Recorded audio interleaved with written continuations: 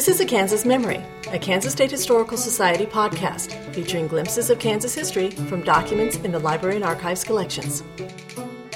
Crop-destroying invasions of swarming grasshoppers have been recorded since history has been written.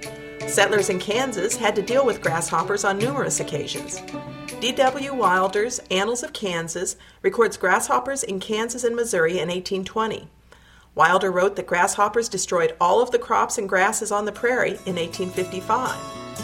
In September 1860, the Emporia News reported, "This section of country is now suffering severely from an inundation of grasshoppers, which are destroying what the drought has left.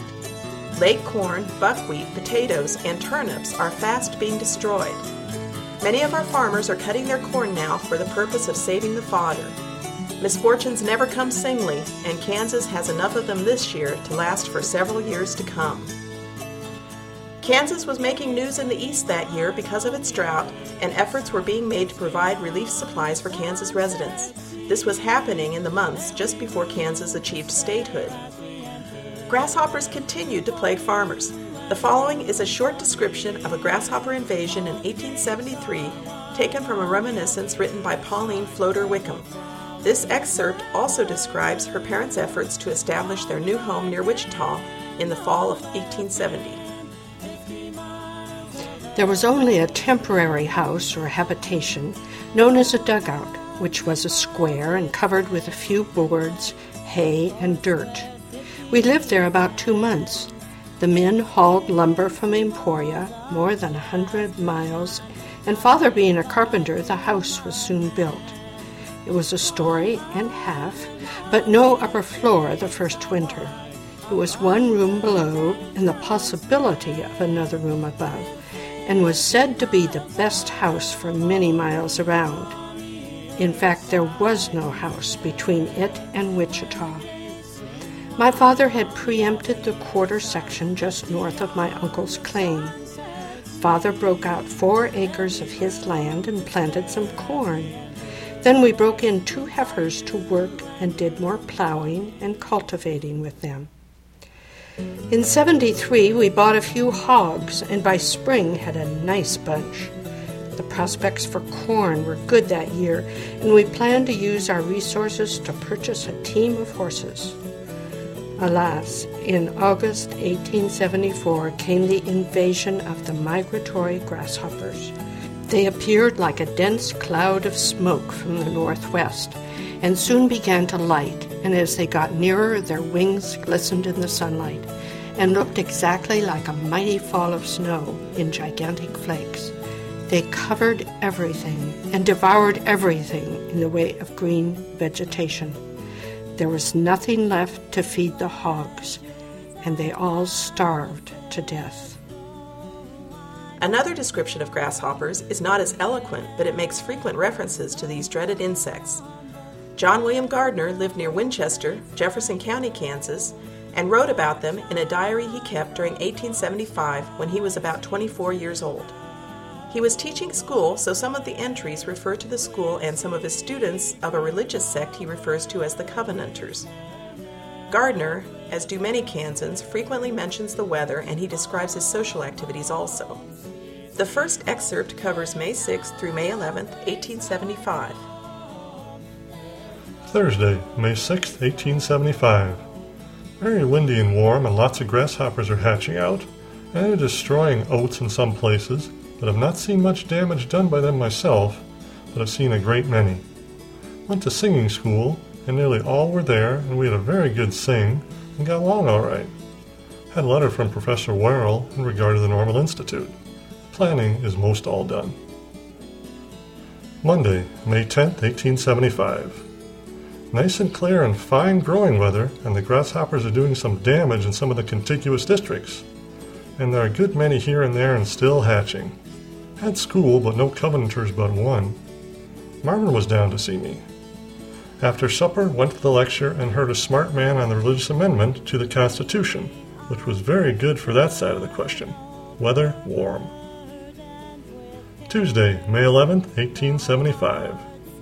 Wind was blowing from northwest in a terrible gale, and which was worst wind of the season, and it blew very hard till noon. After that, it calmed down and showered some, and was some warmer than in the forenoon.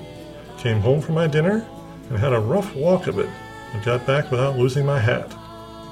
The grasshoppers are getting numerous and doing some damage. The troubles with the grasshoppers continue. In these selected entries between May 13th and May 23rd, Gardner continues to write about grasshoppers, though he sometimes refers to the grasshoppers as G's. Thursday, May 13th, 1875. Weather fine with lots of grasshoppers, and they're doing considerable damage. I went out in the rye this morning, and they're doing the thing up brown the most and I've seen yet. They're eating the potatoes off as fast as they come out. After school, went up to town. We had singing George Butler came with cap. Not many there, but got along all right. Came home and sung some weather warm. Sunday, May 16th, 1875. It was rather cool and cloudy, but did not go anyplace.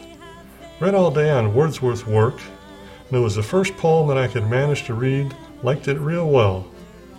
No one came to see us, and was glad of.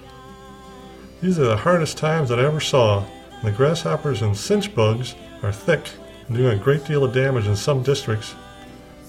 Saturday, May 22nd, 1875. Very warm in the morning, and it kept up all day. The thermometer stood at 101. They said, though, they think that it is rather too high.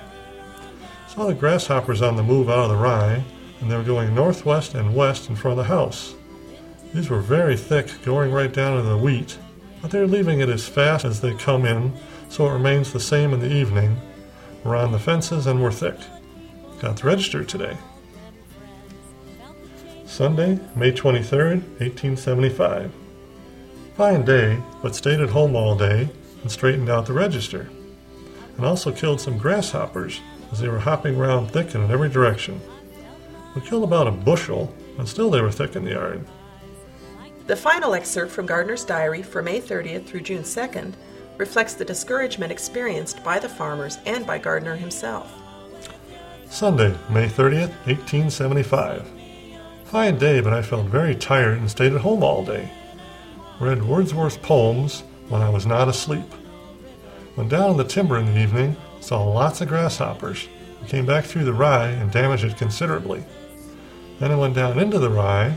They were thick in that, and were eating the heads some and taking the corn in places. Tuesday, June 1st, 1875. Lots of grasshoppers, and they are on the move and eat considerably. The people are not plowing much on account of the hoppers. They eat more on corn that is plowed than they do on that which is not plowed on account of it being cooler, and they like to stay in the ground, which is cool. Wednesday, June 2nd, 1875. Cool weather for this time of year last year. We had some warm weather before this time and no grasshoppers, but they are plentiful this season, and they are doing lots of damage. And if I ever had the blues, I had them now. Did not go to lodge. We had visitors. I could not go very well and felt kind of tired anyway.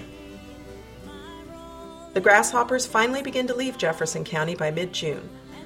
John Gardner must not have been too discouraged about his prospects because he marries late in December 1875. Grasshopper hordes continued to appear in Kansas into the 20th century. Eventually, the way the settlers changed the land altered the natural habitat so drastically that this type of grasshopper disappeared. Dealing with grasshoppers was only one of the hardships endured by the farmers, but most persevered to make their homes in Kansas. This has been A Kansas Memory, a Kansas Historical Society podcast. The documents used in this podcast are from Kansas Memory, a virtual repository of primary sources from our collections. The URL for this website is www.kansasmemory.org.